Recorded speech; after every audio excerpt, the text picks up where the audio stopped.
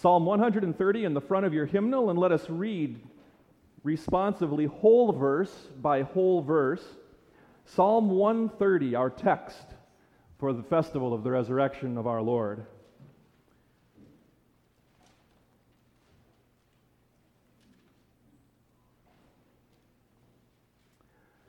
Out of the depths I cry to you, O Lord.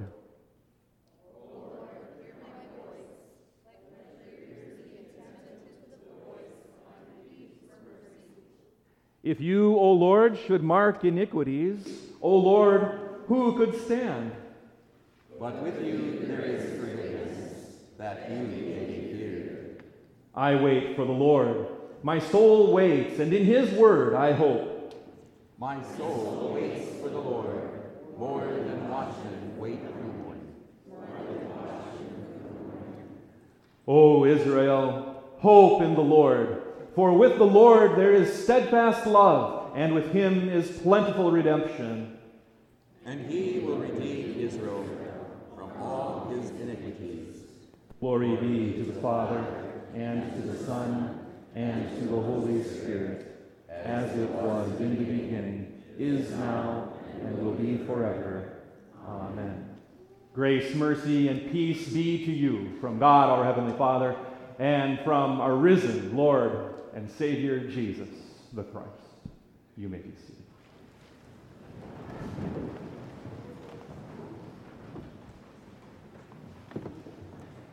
An Orthodox priest in Europe was hurrying to his 8 a.m. Easter service. His car had broken down. In desperation, he rushed to a phone and dialed the operator for help. Filled with the joy of Easter morning, and without even thinking, he greeted the operator with the traditional Easter greeting, "Christ is risen!" Isn't indeed? No. The operator's stunned replied, "Oh, did he really?" That's the way much of the world responds to Easter this morning. Oh, did he really rise from the dead? So what? Do you feel at all that way this morning? Oh, you here today believe that Christ did rise. But when you look at the pain, the misery, the unfulfilled hopes and dreams in your life, are you, in your heart of hearts, inclined to say about the Easter message, Christ is risen, so what? Maybe you feel like the women who went to the tomb that first Easter morning. They had lost hope and were despairing also. They were carrying ointments and spices, expecting only to prepare in a less hurried manner the body of their dear master for the sleep of death. So we go with the women to the tomb this morning, expecting not the surprise of joy, but the gloom of defeat and death and hopelessness. And with them, we can then experience Easter as a time for renewal of hope. The triumph of Easter morning began in defeat. That gloom and defeat and hopelessness and death were ours. Only when we know how hopeless life is in the absence of God, only when we know how deadly life is without the living God, only when we know how truly tragic life is without the joy of resurrection, only then will we know how to live in joyous, lively hope. St. Peter wrote, "Praise be to the God and Father of our Lord Jesus Christ. In his great mercy, he has given us new birth into a living hope through the resurrection of Jesus Christ from the dead." That living hope is ours. But first, we must go with the women to the tomb, not expecting the surprise of joy, but the gloom of defeat and death and hopelessness. The prayer of the psalmist in Psalm 130 could easily have been the prayer on the lips of Jesus' followers on that holy Saturday and Easter morning. You who have stood at an ending, at a death, physical or emotional, can understand that prayer. Out of the depths I cry to you, O Lord. O Lord, hear my voice. Let your ears be attentive to my cry for mercy. The disciples of Jesus had seen heights and depths. They had seen how high love is, for Jesus had stooped down to the crippled and the hurting, the rejected and the outcast, and had lifted them up. They had seen how high hope could be, for he had told them of the kingdom of God, and he had promised them that in my Father's house are many rooms. They had seen how high they could stand, for he had pointed them to the lilies and the birds of contentment, the basin and the towel of service, and the arms of a God that beckoned to them. They caught a glimpse of how high is when Jesus was transfigured. Well, when you've been to that kind of heights, anything less is low indeed. Now their Lord was laid low in death. Those were the depths of love conquered, hopes dashed, promises withdrawn, and death a certainty. Most of all, if God could not bring hope, if the sinless Son of God could not conquer, how could they? His death was the death of hope. Now evil would become accepted. Struggles would be meaningless. Life would not only be under the control of the conquering evil one, it would be out of control, with no direction, no purpose, no hope, no reason to fight back. The entire theme of our Lenten series on renewal would be a farce if Jesus Christ had only died on the cross and were still sealed in a tomb. Renewal cannot happen if the one who came to bring that renewal is just like anyone else, placed into a tomb, conquered by our old enemy, death.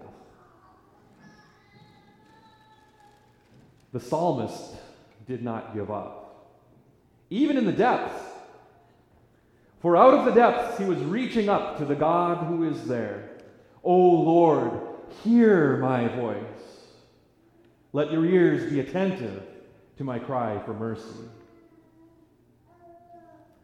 But the psalmist's cry is also one of repentance.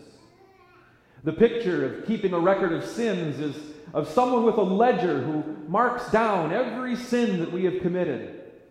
And the one who marks is not convinced by our rationalizations, nor is he impressed with our excuses.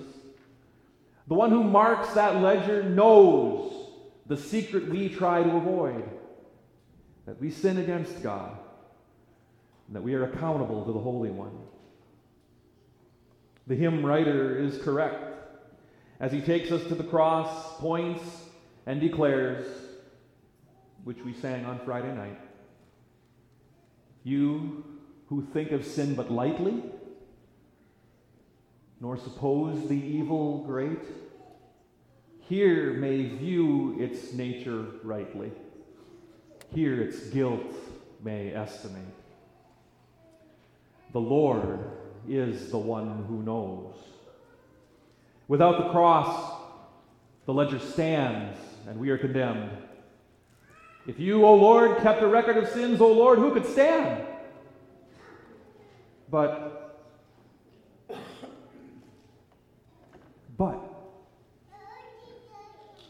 That little word, but, makes all the difference. It contains the great reversal, forgiveness. The Lord takes the ledger and hands it to his Son. It becomes a bitter cup that Jesus grasps in Gethsemane and takes it to where we deserve to be, to the cross. In our place, Jesus is tried and declared to be guilty, not of his sins, but of ours. The innocent one bears our punishment in his own body on the cross, and he dies there for our sins. Now, God has the ledger in his hands. He grasps it as if to tear it apart from top to bottom, like the curtain in the temple that was torn that Good Friday. But we cannot be sure that he has done it, for Jesus lies in the tomb. And there is no life and forgiveness if there is no life in him. Only if he can conquer death can we be sure that he has conquered sin and Satan. It is not yet time for the lights to come on and for Easter to begin. We must wait and hope. I wait for the Lord. My soul waits, and in his word I put my hope. My soul waits for the Lord more than watchmen wait for the morning. Yes, even more than watchmen wait for the morning. That was our yesterday. A day of waiting. Because if Christ is not raised, life is over forever. Then the grave is the final destination, and utter separation from God is the certainty of eternity. Then we hope in vain at the death of a loved one or our own. Then the wars and bloodshed and cruelty that abound will only get worse. There will be no end to them. There is no power, no reason to struggle against them. Then, the best that we can leave our children is tap dancing lessons, sports abilities, college educations, and whatever money we may have when we die. For there would be nothing more. Then life would be lived as too often it is lived, as though Jesus did not rise from the dead. But if the tomb is empty when the women arrive, then the things to come are already ours. And life is lived far differently. We have a living hope that love must and can be lived, that the grave then is only a way station on the path to eternal life, that we can call the evil of war and bloodshed what they are, evil and wrong, and never rest until the hope for the peace of God is realized. That there is nothing more important to be shared with our children and with all whom we know and love than the living faith of Easter hope. That life is as new and fresh as the forgiveness of sins, the cleansing of grace, and the power of the risen Christ. So we approach the tomb with the women at the dawning of a new day, hoping beyond hope and saying, I wait for the Lord, and in his word I put my hope. Did you hear what the angel announced to them? He is not here, for he has risen, just as he said. His word. In that word we place our hope. We hear the proclamation of the angel from an empty tomb with the stone rolled away. The sound we heard on Good Friday of a curtain tearing, separating us from God. like a ledger being torn to pieces in the hands of God. That sound is the sound of grace and forgiveness. He is risen. He conquered sin in his body. He conquered Satan. He conquered even death. At the open tomb, hope dawns. Not wishful thinking, not empty dreams, but a living hope in a living Lord. Out of every death, the death called sin or failure or lost opportunities, out of every death, life can be restored. Out of every evil, God is still in control, opening up the future for those who trust in him. Out of every grave of those who die in Christ, life eternal shall rise. O Israel, put your hope in the Lord. For with the Lord is unfailing love, and with him is full redemption. He has redeemed us by the cross and the open tomb. Christ is risen, and we are raised with him now. We live in a hope that has not and shall never be conquered by any power. Now let the lights come on in your life and live in the light. Now let the cross be unveiled, for it is a glorious cross of forgiveness.